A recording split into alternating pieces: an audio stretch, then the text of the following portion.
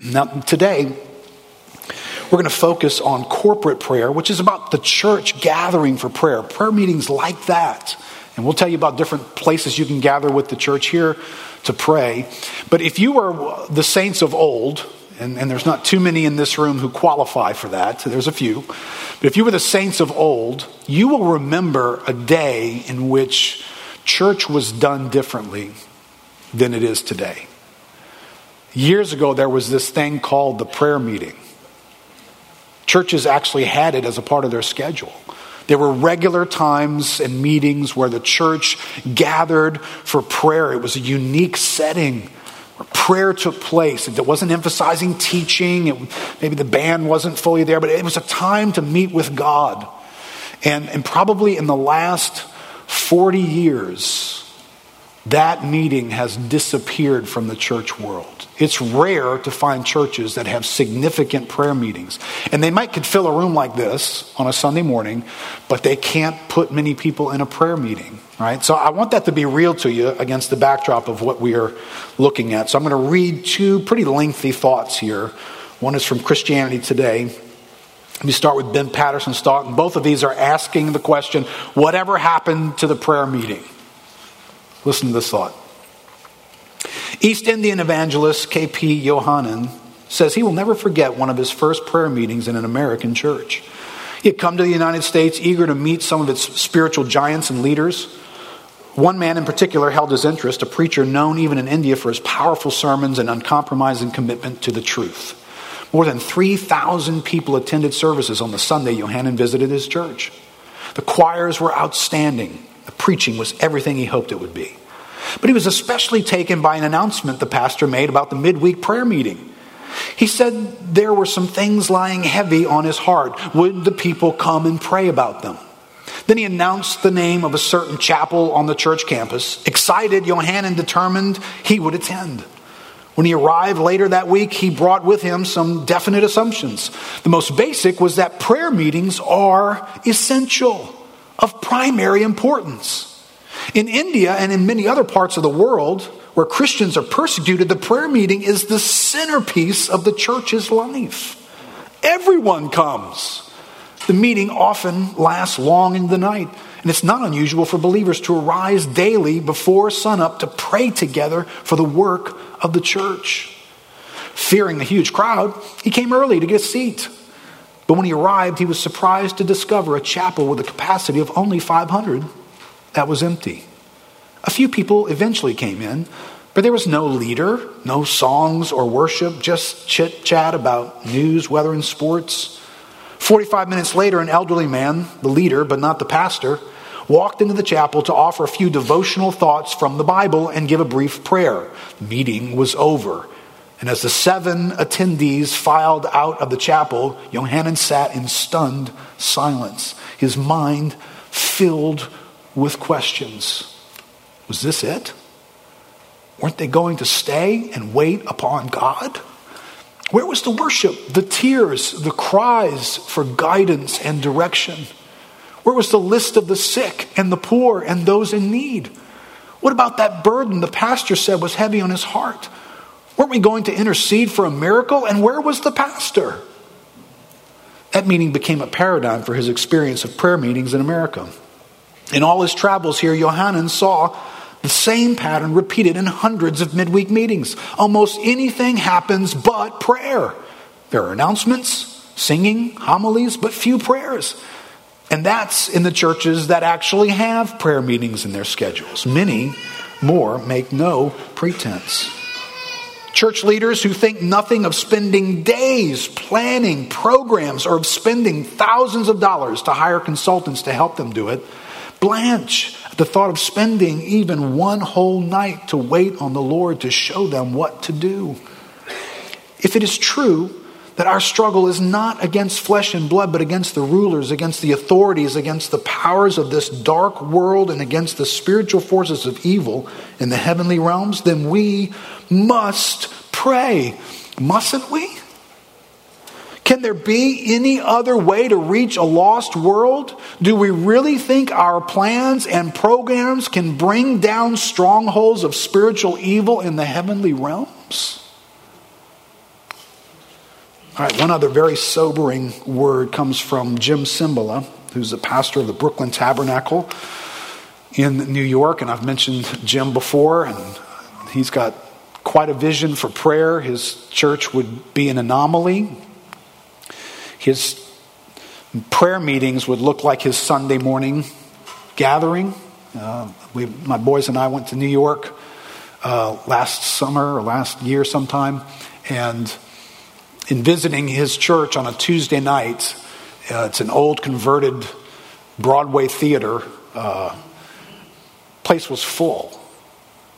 Floor, balcony, with people who had come on Tuesday night to pray. It's a prayer meeting. I mean, it was a serious prayer meeting. These people know how to pray, man.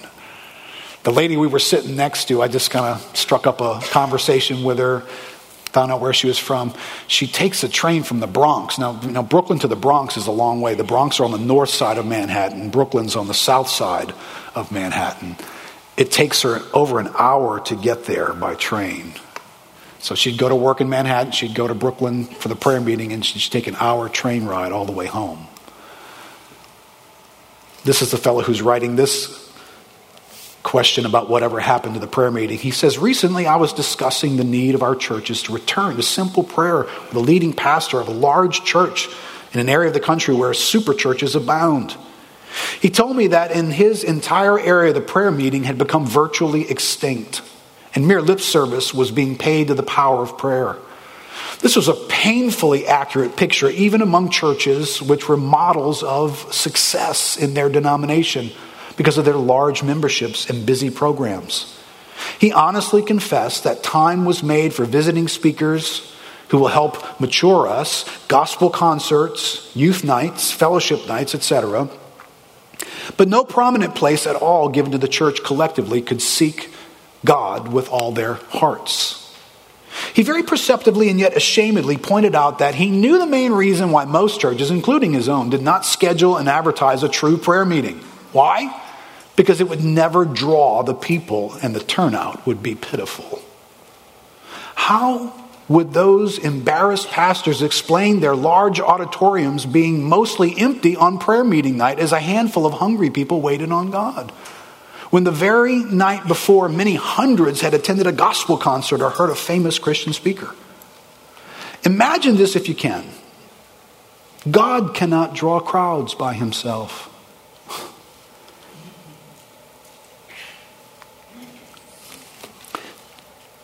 There was just got to be talk, entertainment, or human activity of some kind, or else the church folks usually just are not interested.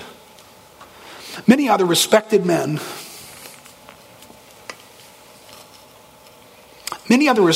I know confirm this sad truth. Churches desire teaching about God, music about God, correct doctrines about God, but prolonged spiritual contact and fellowship with the real living God of the universe is not popular in Christ's own church. Ministry that does not lead us to Christ directly in new depths of prayer and heart revelations of the Lord is not only a failure, but extremely dangerous. Multitudes will travel distances or even pay money to hear Christian ministries, yet not cross the street to wait a few hours in the presence of one who is supposedly the answer to all our needs. That is woefully painful to read because it is woefully true.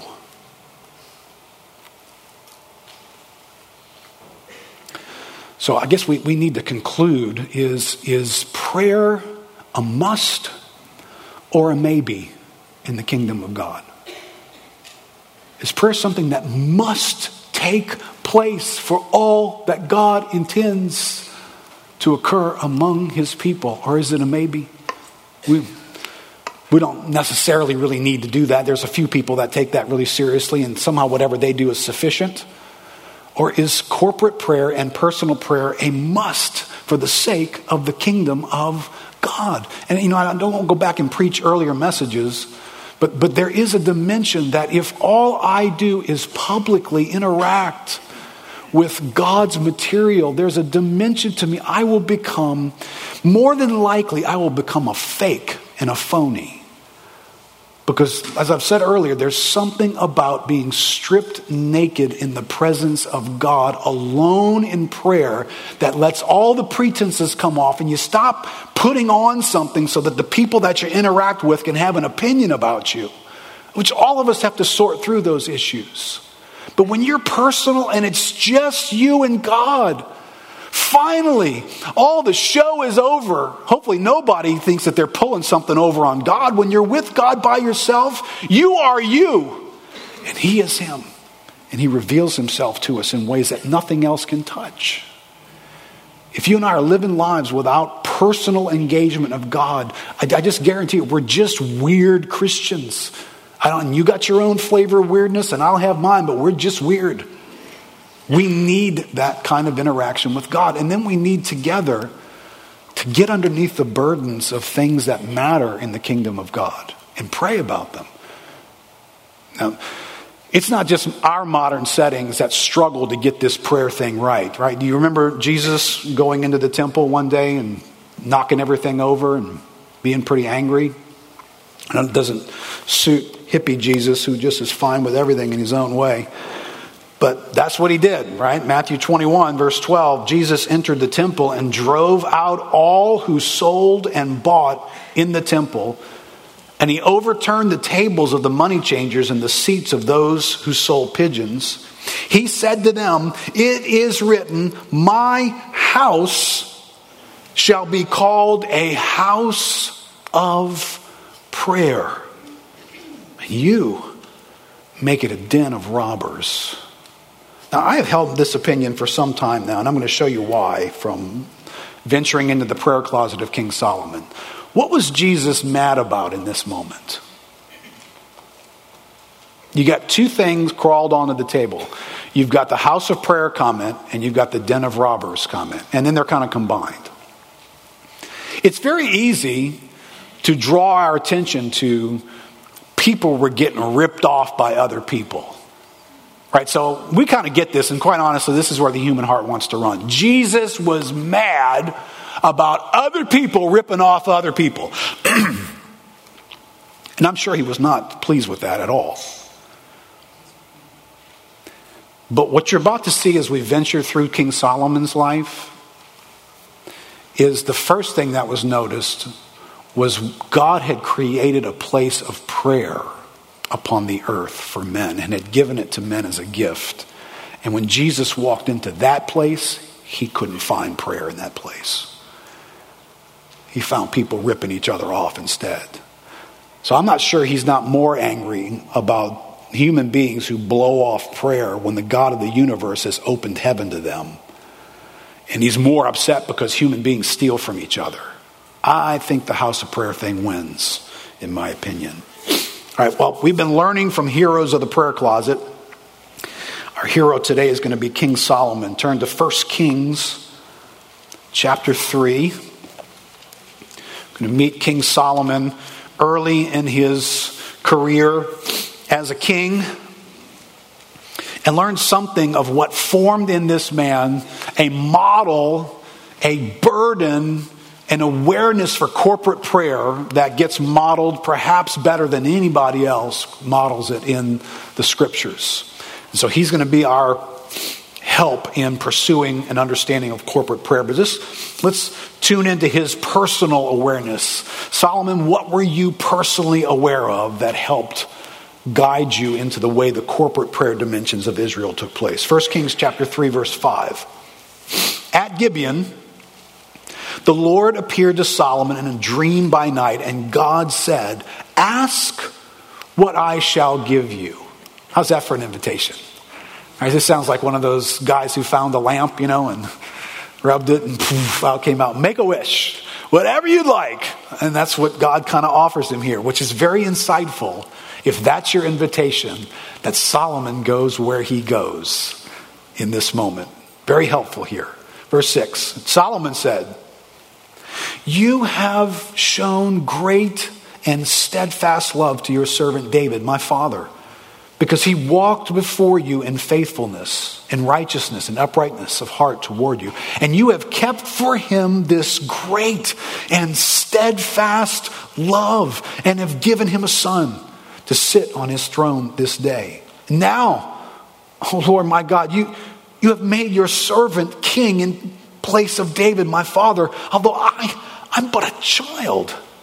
I don't know how to go out and come in. And your servant is in the midst of your people, whom you have chosen, a great people, too many to be numbered or counted for multitude. Give your servant, therefore, an understanding mind to govern your people, that I may discern between good and evil. For who is able to govern this, your great people? It pleased the Lord that Solomon had asked this. Father, help us today. Escape the orbit that was created by the ideas, the pace, the world that we live in, but not inspired like these words. Lord, there are things in our lives that don't come off the pages of inspired Holy Scripture. They're just there. They're negotiable. They can go. They don't need to stay. But these things are not negotiables. They must find a place to park. Help us, Lord. In Jesus' name, amen. All right, here's three things I just want to identify real quickly, because we're going to move on from Solomon personally. But there's three things in Solomon that when God just throws out this opportunity, ask whatever you will. These are the three things that form the thinking that's in Solomon's mind, right?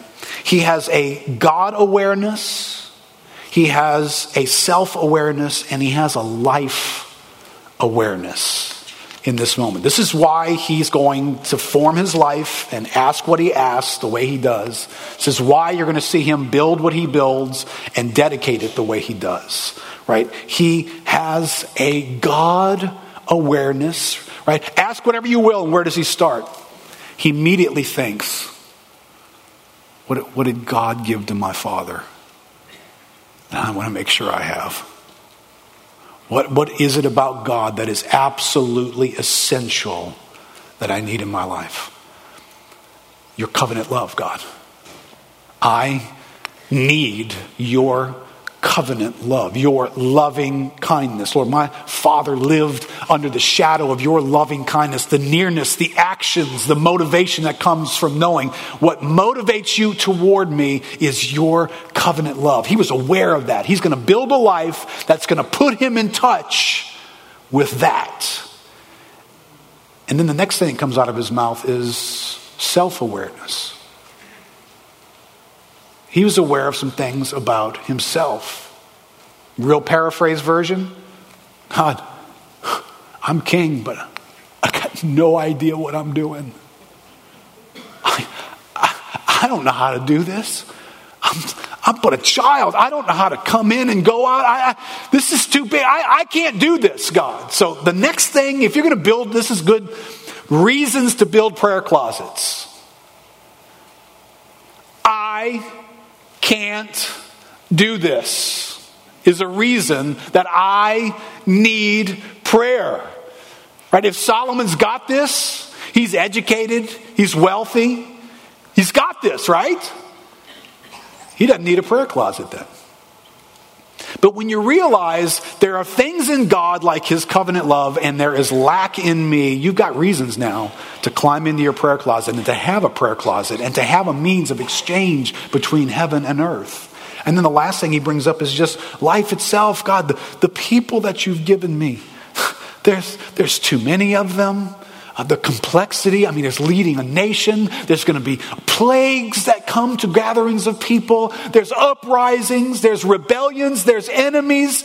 Life takes turns. God, life is too complicated. Listen, if you want to have a reason to have a prayer closet, it's just stare into the future of your life.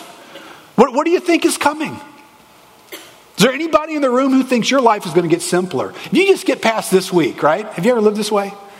I can just get past this month. I don't know how many times I'm always having this conversation with my wife. But once we get past, and she long ago learned, it'll just be something else, Keith. It'll just be the next thing. And sure enough, it is, right? right, so here's what inspires Solomon to build a prayer closet, to build a prayer life. And this is what should inspire us. This is a lesson for any and every person who feels any sense of responsibility for others. Any and every person who's aware that there's a calling on your life to do and accomplish certain things. Right? If you're going nowhere, there's no urgency for any of this stuff, right? If you're not building anything with your life, if you're just here coasting until Jesus comes back. But if you're here actually doing something, you're going to actually step out in ministry. You're going to involve yourself with people. You're going to do things that are going to take faith and require something from you. The moment you start to do that, these three things come to life. There are things in God that I've got to have. I need to know this God is for me. I can't live that kind of life without knowing that. I'm going to need to get around God in such a way that I am sure God is for me. He's not against me. That's what that word covenant love means, that loving kindness of God. It's God telling his people, I have a love for you like I've got for nobody else. And I give it to you for reasons that you don't create it. I need to get around God for that so I can hear that. I can taste it. I need to face the reality. I can't do this. Does your life convince you of that? Are there things in your life that you've done enough to know, I can't do this? Or have you read enough management books and executive management books and technique books and sales books and scheduling and time management books that you have figured out, no, you can do this. You can do this. To everybody here who feels like you can do it, I can guarantee you this. You haven't been in your prayer closet, because almost always what God does is he calls you to do more than you're capable of doing. And he involves you with people who are more complicated than you are. And their problems outnumber the amount of time and the amount of answers that you have. And then your life goes in a certain direction and you have needs that you got no answers for. You know, when you start scooping up life and you're going, I got nothing. I got nothing. I got nothing. That'll drive you to God, won't it?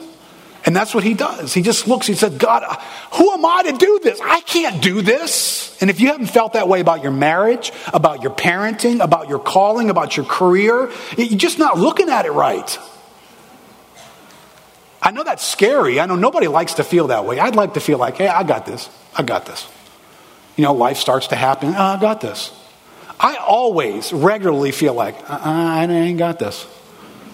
This is not, and of course then I got to battle unbelief and fear and doubt, etc. Because I think this is not going to be a good day. This is not going to be good. And then life is going to be complicated. And these things do something to Solomon that creates a prayer closet. But he's going to translate this prayer need into a corporate dimension. Right? He's going to create a corporate prayer situation. So, all right, so turn over to chapter 7. We're going to fast forward at least 7 years. At least 7 years, maybe a little bit more than that, because between his encounter with God at Gibeon and then he's going to set out to build the temple. Right? So Solomon has received the unique calling of God that he's going to build a temple. Remember, we studied the tabernacle in Exodus. It is that unique place of the dwelling of God's presence on earth. It's like nowhere else on earth. God has favored a people to be near to him in a way that nobody else gets to be. And the temple is the vehicle for God's nearness. And Solomon gets to build that temple. So we're 7 years. It took him 7 years to build this grand temple. We get to chapter 7, verse 51. It says, thus all the work that King Solomon did on the house of the Lord was finished. And Solomon brought in the things that David, his father, had dedicated, the silver, the gold, the vessels, and stored them in the treasures of the house of the Lord. And in verse 1, chapter 8, then Solomon assembled, right, this is corporate, he assembled the elders of Israel and all the heads of the tribes, the leaders of the fathers' houses of the people of Israel, before King Solomon in Jerusalem to bring up the ark of the covenant of the Lord out of the city of David, which is Zion. Skip down to verse 4. And they brought up the ark of the Lord and the tent of meeting and all the holy vessels that were in the tent. The priests and the Levites brought them up. And King Solomon and all the congregation of Israel who had assembled before him were with him before the ark, sacrificing so many sheep and oxen that they could not be counted or numbered. Then the priests brought the ark of the covenant of the Lord to its place in the inner sanctuary of the house, in the most holy place underneath the wings of the cherubim. And in verse 10, and when the priests came out of the holy place, a cloud filled the house of the Lord, so that the priests could not stand to minister before the cloud, for the glory of the Lord filled the house of the Lord. So like this unique moment in history is happening right here. All this time waiting for one who would build a temple, and God shows up in its day of dedication, and his presence is manifest in a way that people can't even function because it's so thick and so powerful. Then in verse 22 of chapter 8, then Solomon stood before the altar of the Lord in the presence of all the assembly of Israel and spread out his hands toward heaven. And he said, "Oh, Lord God of Israel, there is no God like you in heaven or on earth, keeping covenant and showing steadfast love to your servants who walk before you with all their heart." In verse 27. But will God indeed dwell on the earth? Behold, heaven and the highest heaven cannot contain you. How much less this house that I have built? Yet have regard to the plea, or the prayer rather, of your servant and to his plea. O Lord my God, listen to the cry and to the prayer that your servant prays before you this day, that your eyes may be open night and day toward this house, the place of which you have said, my name shall be there, that you may listen to the prayer that your servant offers toward this place, and listen to the plea of your servant and of your people Israel when they pray toward this place, and listen in heaven, your dwelling place, and when you hear, forgive. Now he's going to go through a laundry list here that I summarized in your outline there. I just want you to notice something. Since Exodus, there was this revelation that God had given through the tabernacle that he wanted to dwell amongst his people. And you get Numbers and you get Leviticus and you get all these priestly duties and sacrifices and bloodshed and all the instruments of the tabernacle that would become the temple. And here it is being dedicated.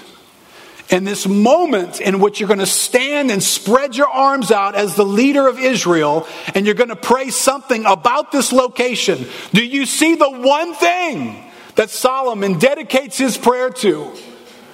God, this unique place right here where your people gather before you, separate it to a place that you will listen to us and you will hear us. Listen, there's going to be bloodshed, there's going to be animal sacrifice, there's going to be all kinds of things that take place there. But what Solomon stops and highlights in this dedication is that this would be a house of prayer. Your people are going to need to access their God because they can't do or live the life that they're going to try to live. And what's coming for them in the future is going to be too much for them. And there are things, God, that only they can get from you. Would you listen to us when we reach out to you? Would you make this place unique? And then he goes on and lists. He lists out life here, right? And you go back and read these. It's a long prayer. But listen to the familiar words, like in verse 31 to 32. If a man sins against his neighbor, right? If there's relational problems, if people don't get along and that goes bad in a variety of ways and somebody harms somebody else, or there's relationships that get broken, or deals that get undone, or promises that get undone. If there is problems relationally, what's the answer? Well, then hear in heaven and act and judge. Verse 33, when your people Israel are defeated before their enemy, when they do life and they face setbacks, when they go to deal with a circumstance, deal with a situation, and they lose, and they get on the bad end of that deal. God, when that happens, not if it happens to your people, but when that happens to your people, God, then hear. Listen and hear and forgive and bring them again into the land that you gave them. Verse 35, when heaven is shut up, and there's no rain, if there's famine in the land, if there's pestilence or blight or mildew or locust or caterpillar, whatever plague, whatever sickness, whatever Hurricane Katrina, whatever economic downturn, whatever problem with provision, whatever disease comes into your body, whatever of this fallen world touches your life, God, in the moment that happens to your people, would you hear in heaven and forgive and act? When a foreigner comes and prays towards this house, God, hear in heaven. You guys count how many times the appeal here is that God would hear? This is a place to talk to God. That's what this corporate temple is for. Verse 44. If your people go out to battle against their enemy and they pray to the Lord toward the city that you have chosen, then God, hear in heaven their prayer and their plea and maintain their cause. So when we go to face, as the people of God, our enemies, there are enemies in this world. And the ones we should be most concerned about are the ones highlighted in Ephesians chapter 6. Spiritual forces of wickedness in heavenly places, that we don't wrestle against flesh and blood, but we do wrestle against them. God, when we go out to battle against our enemies, God, would you hear in heaven? Verse 46, if they sin against you, if there are times of sin, if there is waywardness, if people lose their affection for you, if they chase idols, if their lives get bound up in things that bring their own destruction into their lives, God, if that happens, if they repent and they pray to you toward their land and the house that I built for your name, then God, hear in heaven your dwelling place, their prayer and their plea, and maintain their cause. Right? Do you see this list right here? That's why we create a meeting. One of them that's about broken relationship needs. Right? And that sounds like something that's in here. Seasons of suffering that have come into our life. Habits and sins that gain control of us that we need to get God's help in. So why we have meetings like this, because that's what he said. Solomon said, let's build a place that when this kind of stuff happens in our lives, we don't just deal with the circumstances, we go to God. Because God's got something in him that we need. And we can't do this. And life is out of control.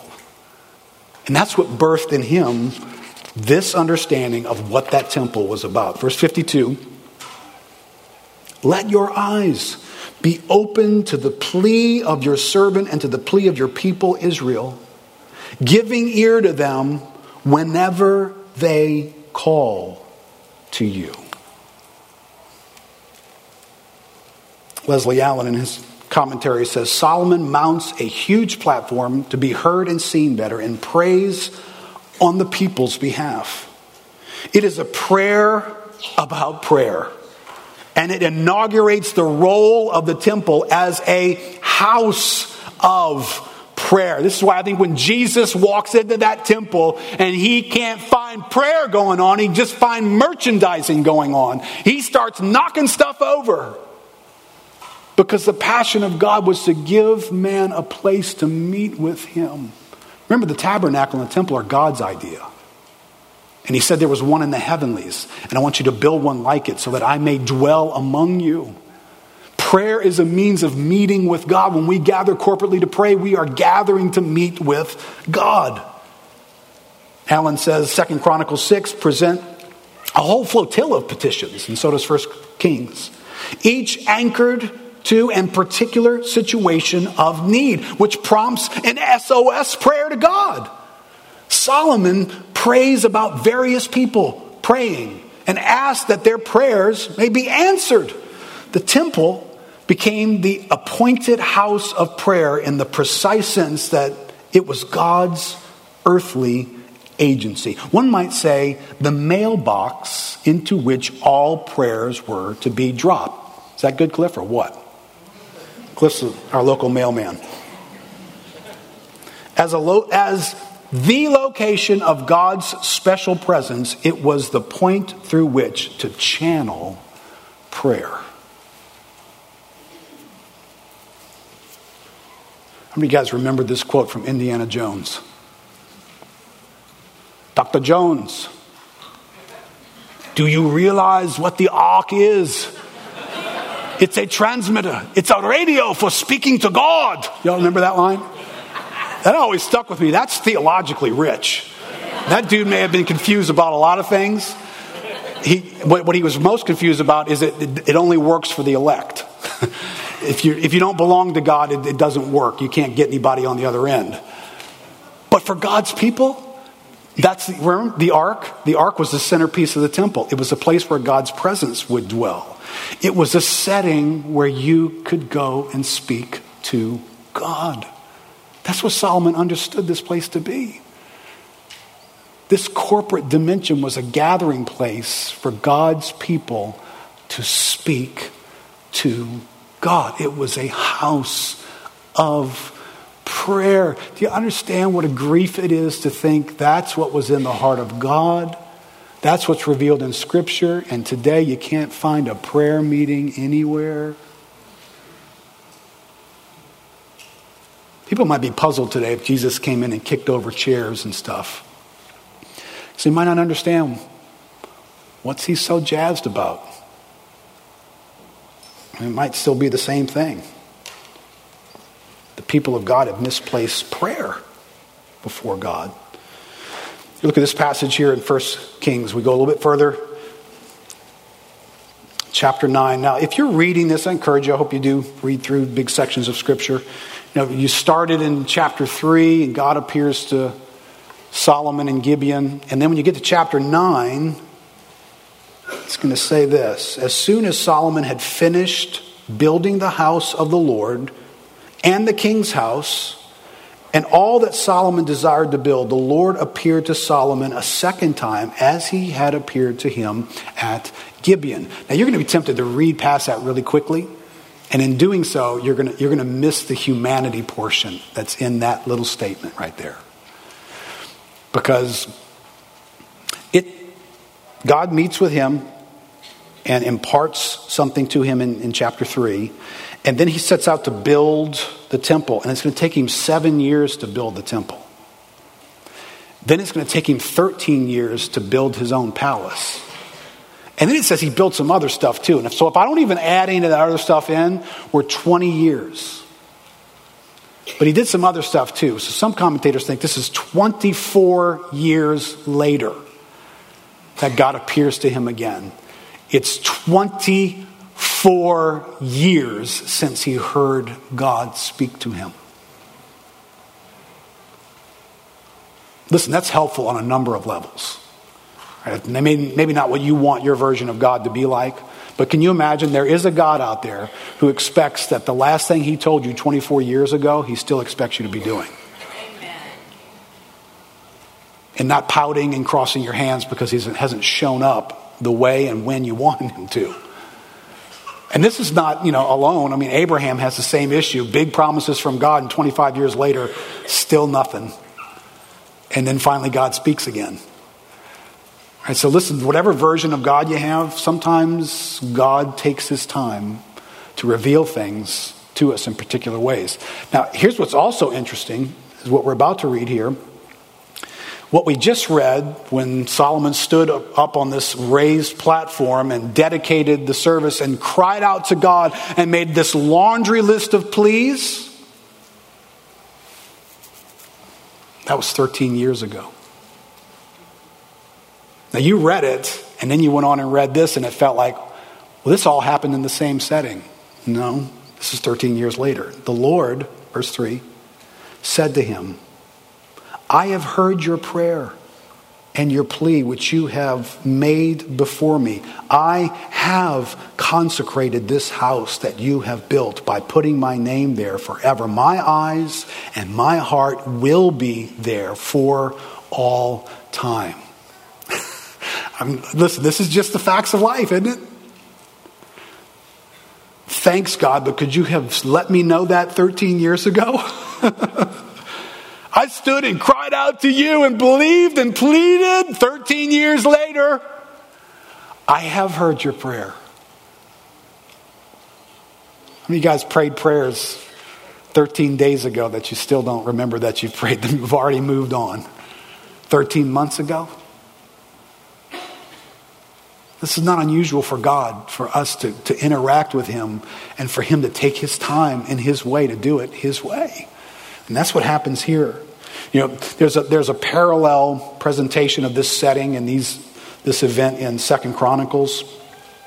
It's in that setting where, again, long laundry list, plea, and God appears to Solomon and reveals to him. And this is where we get this famous passage, and this is what prayer meetings usually use as a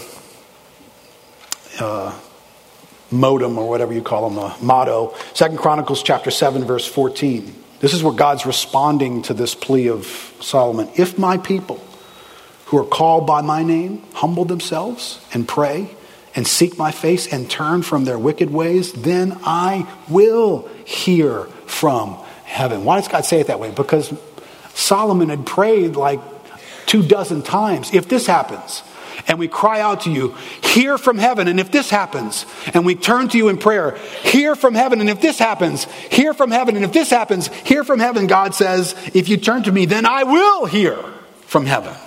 And I will forgive their sin and heal their land. Now my eyes will be open and my ears attentive to the prayer that is made in this place. For now I have chosen and consecrated this house that my name may be there forever. My eyes and my heart will be there for all time. This is the temple that Solomon dedicated as a means of corporate prayer before God. I don't believe God ever intended his church to lose these dimensions, to just create something of a personal relationship with God that has no dimension like this. I don't think that's true. Now, I would say the opposite is true as well. It should not just be corporate activity that informs your Christian life. You shouldn't just be a Christian when you're here. You shouldn't just be praying when you're in one of these meetings. You should individually and personally have your own time of Bible reading, your own conversations with God going on, your own times of prayer and crying out to him and pleading with him and being with him. But we should be together doing this as well. And God has uniquely created a place where his ear is inclined and his eye is watching. He is waiting to hear what we would say next. Is that crazy? Doesn't God have better things to do with his time? I often am apologizing to God when I'm praying. That he's got to listen to my dumb ideas and the things that are bugging me and the things that are important to me. It's like, but I know he invited me to come, so I'm there by invitation, but I feel like, oh Lord, here we go again tonight. Thanks for putting up with me. I know I'm just like clueless in so many ways, right? The Bible says that. We don't know how to pray as we ought. The Spirit helps us, and boy, we need some help. Charles Spurgeon says, the temple was intended to be the center of prayer for all the children of Israel.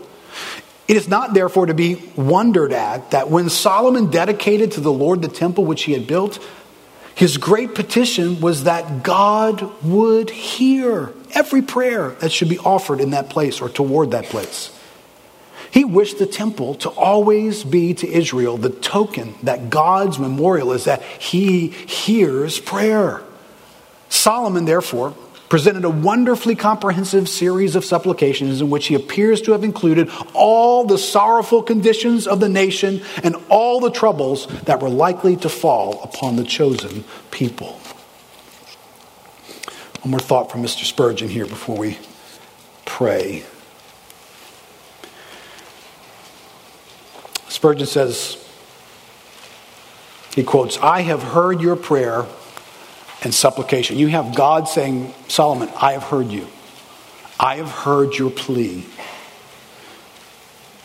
Spurgeon says, the first thing the soul desires in prayer is audience with God. If the Lord does not hear us, we have gained nothing. And what an honor it is, if you come to think of it, to have audience with God. The frail, feeble, undeserving creature is permitted to stand in the august presence of the God of the whole earth. And the Lord regards that poor creature as if there were nothing else for him to observe, and bends his ear and his heart to listen to that creature's cry. It is necessary to a living prayer to feel that we are speaking to God and that God is hearing us. Right? That's so obvious that it's one of the first things that we probably start overlooking. Right? Do you ponder your prayer time with God that way? That God actually is listening and He actually is hearing us. I love the imagery that these words in Scripture create. That if God had physical form, He has postured Himself to sit at the edge of His seat and to do this toward the corporate prayers of God's people. He's straining to hear. I love the thought that God, you painted that picture for me so that I would know when I go before you in prayer, that's how you are inclined to me. You're not busy doing something else. You're not half listening, checking your phone. You are all in, like I'm the only thing going on right now. And you're listening to me. And somehow you have the ability to do that with everybody who's praying. And this is the picture God has painted for us. And Spurgeon says one more thing that's really helps with some of our discouragement that we experience. He says, still there's a third thing that we want, right? We don't just want God to hear us, which God gave to Solomon, and that was an answer. We just don't want God to hear us. We want Him to answer us. He asked the Lord to hallow the house, and the Lord did hallow the house. And as to you and me in prayer, while there are some things which we must always pray for with a great deal of diffidence, evermore saying emphatically, not as I will, but as you will. Right? There are some things that when we go to pray about them, the uncertainty attached to those things invites us appropriately to not be sure we know what the outcome ought to be. There are some things in our lives like that. It's okay if you feel that way about some of them. And he goes on. I'm lost my place. Yet at certain other gifts, which we are encouraged to pray for with persistence, being resolved to have them. Those are spiritual blessings, covenant blessings, distinctly promised and evidently necessary. These we may ask for without any question, using a sacred persistence and refusing to let the angel go unless he blesses us. On matters promised by God in His Word, we may come again and again, knocking at the Lord's door until He awakes and gives us the loaves that we seek for our hungry and fainting friend. Oh, for more holy boldness. Oh, for more assured confidence. Right? So get this, because this is a built-in discouragement. If I don't mention this, you'll get 2 blocks into prayer and you'll immediately become discouraged. There are some things in prayer that we're not sure about. And we want to consult the Word of God, be led by the Spirit, and become as sure about them as we can. But we don't always know the future. We don't always know the outcome. Which one's best? Go left, go right here? Sometimes we just don't know. And it's appropriate to get in our prayer closet, to have a conversation with God about that, and to conclude that matter with, Lord, I'm entrusting this to you. God, let your will be done in this category of my life. But then there's another set of issues in our lives that do not sit like that, and we should not be praying for those the same way. We should be getting in our prayer closet, as Spurgeon describes with a sense of insistence. God, I know you want this. I know this brings glory to your name. I know you have revealed it. So therefore I ask and I seek and I knock, and I'm going to keep coming and doing it. And then God builds into his word an awareness that you might do that, and the answer might be way over there, and you might do it for years. Remember, it's 13 years before Solomon gets God to tell him, I'm all in on that thing you asked me about this being a house of prayer. I'm all in. 13 years. I imagine he kept praying about it. But there's things in our lives that are that way as well. That you and I need to lay hold of them and ask and seek and knock and ask and seek and be ready that it may not come immediately, that it may delay, that there may be spiritual forces opposing those things, that we may need to pray through those things, that God may be awaiting timing, but yet the faith that we have along the way is a part of that timing and what God does. So don't be discouraged when you get in your prayer closet and you've asked for something and nothing happened. Okay, that's part of the territory. Or something different happened than what you had thought would happen. Well, that's part of the territory as well. All right, Eric, you can come back up. All right, guys, here we are. This summer Bible Jam has been about building prayer closets. That's what we're about. Let me just encourage us carefully in that this is not intended to be a season that we took to learn ideas about building prayer closets. And so once we have the ideas, we've arrived. No. We've arrived when you actually have a prayer closet in your life that exists, that fulfills the purpose God has called for. So if you're here and you're this far into the summer and you're saying, hey, I've got more information about prayer than I had when I started the summer. Okay, do you have more of a prayer closet than you had when you started the summer? Because if you answer no, we're failing. We're not arriving where we're supposed to be arriving. Right? The reason to take a whole summer to dedicate time to do this, because it takes time to get traction in our lives. But we're mid-July now, right? So we've had some time. And maybe what you're discovering is the really hard part of doing this is if you want to park something new in your life, you're going to have to park something else in another spot. Or sell that car and get rid of it to clear out some space for this to happen. Right, so that needs to happen in two ways. For us personally, but for us corporately as well.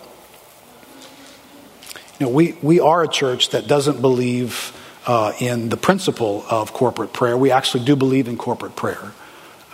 Years ago, we put prayer on the front end of everything we do on a Sunday morning, for instance, because I was deeply convicted that if God doesn't go before us in this meeting, we're wasting our time. There's no words that could be preached. There's no activity that could produce something eternal and then the kingdom come. Apart from prayers that by faith pulled heaven down into our meetings. So listen, even going back to when we had two services. Some of you guys will remember this. Our first service was at 8. Guess what time prayer was? It was at 7. We had our corporate prayer meeting at 7 o'clock in the morning on a Sunday. Boy, is that a recipe for success, huh? But I will say this. There were as many people there at 7 o'clock as we get now.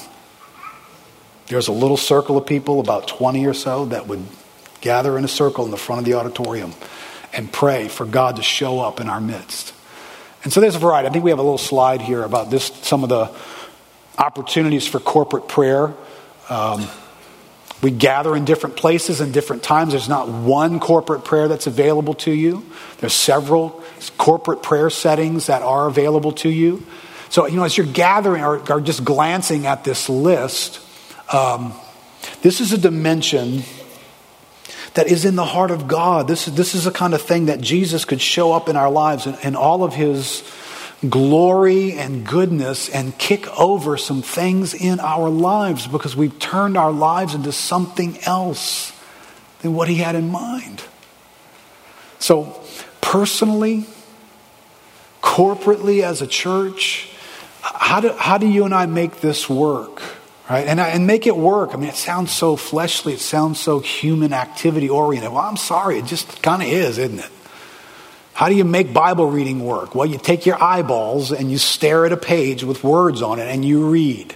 I mean, it's like you don't go into a trance, the Spirit doesn't fall, and time stood still, and words appeared out of nowhere and floated across the screen. I mean, you pick a book up, and time passes, and you're going to miss doing something else, and you're going to read, and God's going to meet with you in a particular way. And prayer is that way as well. So at some point, if you and I want to engage the richness of what God is describing here, then you and I just need to abandon something and embrace something else. And I've got to do that personally, but we've got to do it corporately. So in all of these meetings, right? I mean, you just look around. Jim Cymbala is not going to be visiting our church anytime soon, but if he looked around here, he would wonder, is this what your corporate meetings of prayer look like? Do these people all show up in a corporate prayer space? And he'd be really disappointed to find out, no, not even just this one section will populate all those meetings. Right, so listen, we opened, those were uncomfortable quotes to start the meeting with. We're not exempt from them.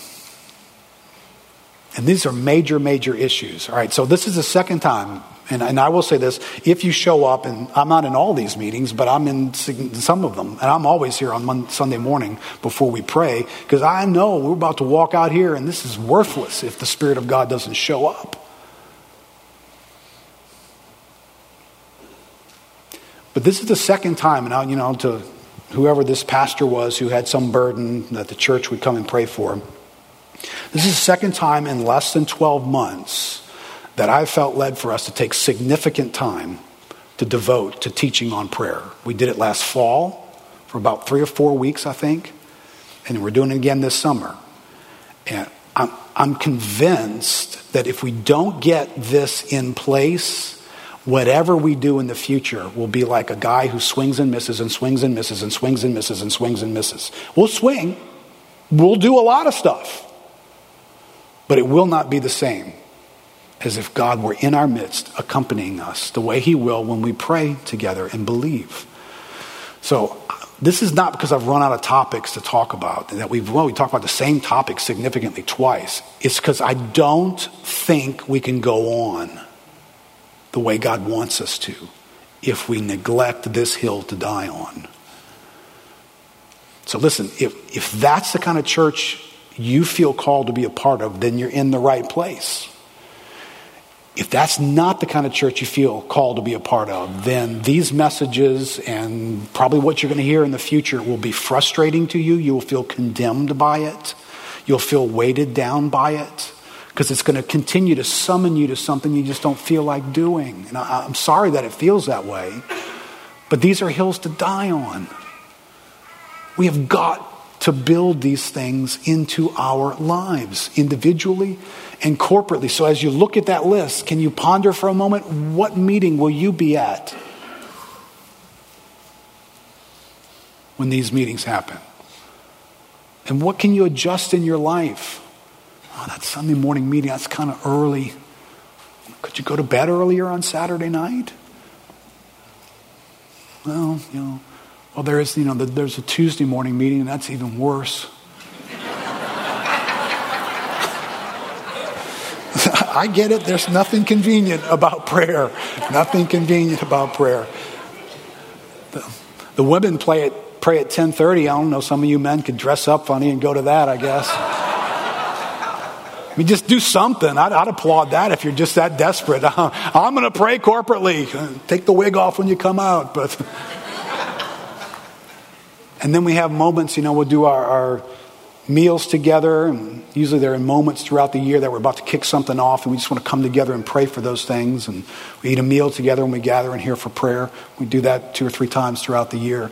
So there are opportunities here, but can I just encourage us? I want to invite God among us right now by the Spirit to put this in our hearts, that what we're going to do as we get past this summer is we're going to have prayer closets in our lives. This is too essential. We're going to have them personally, and we're going to have them corporately.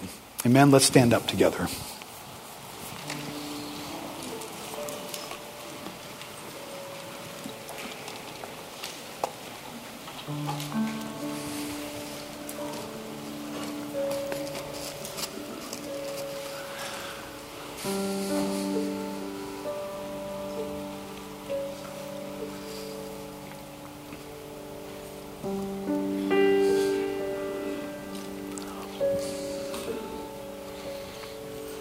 Lord, thank you that when we are gathered together, you dwell among us.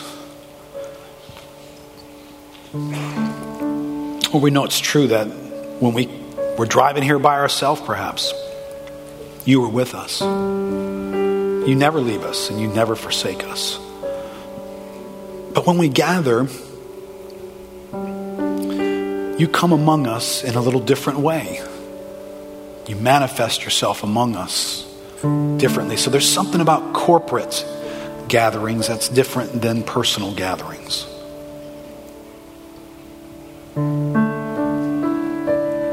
Fathers, we have looked into your word and we've looked at lives like ours, but lives who ran toward this prayer closet space and dimension in ways that I hope is inspiring to us. Or maybe we're on the wrong end of that inspiration. Maybe we're not a person who's ever been in a corporate gathering. Maybe we don't take time hardly ever to pray. Lord, would you inspire us from that place to move forward to a new day, or to stare at a man like King Solomon. Lord, I identify with this man. Lord, I know there are things in you I need. I've got to get near to you. I've got to know you're for me. I've got to know your covenant love toward me. I've got to know your tender mercies and your affection and care, your compassion. Lord, I've got to taste and see these things. God, I'm convinced that what you've called me to do with my life, I'm inadequate for. I join with the apostle who is adequate for these things. Who can do this stuff? And Lord, then I look out at life and it's just filled with challenges and brokenness and needs and surprises and tragedies. Oh, Lord, this needs a place. We need a shelter, a shadow of your wing to come near to you. We need it individually. We need it as a church. So God, I thank you. I'm inspired by a man like Solomon, whose passion was to build a house of prayer and then to stake the good of the future on. God, will you hear us? When we need you, God, will you be there? God, when life comes unraveled in so many different ways, will you listen, Lord? Will you hear us? Will you respond? Will you come among us in those hours, in those moments? To wait to hear you say to us, yes, I will. My heart is inclined. My ear is listening to every prayer you will pray.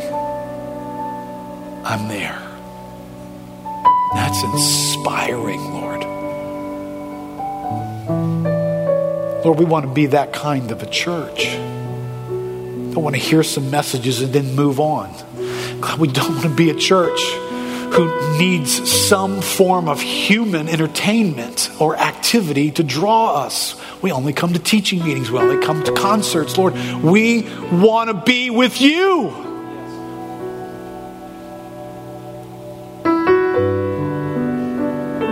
Would you make our hearts to long for that? Would you rewrite the future of our church's history to be a place where when we find an opportunity to pray, Lord, that place is packed because you're there, ear inclined, heart opened, listening, longing to do what we're asking.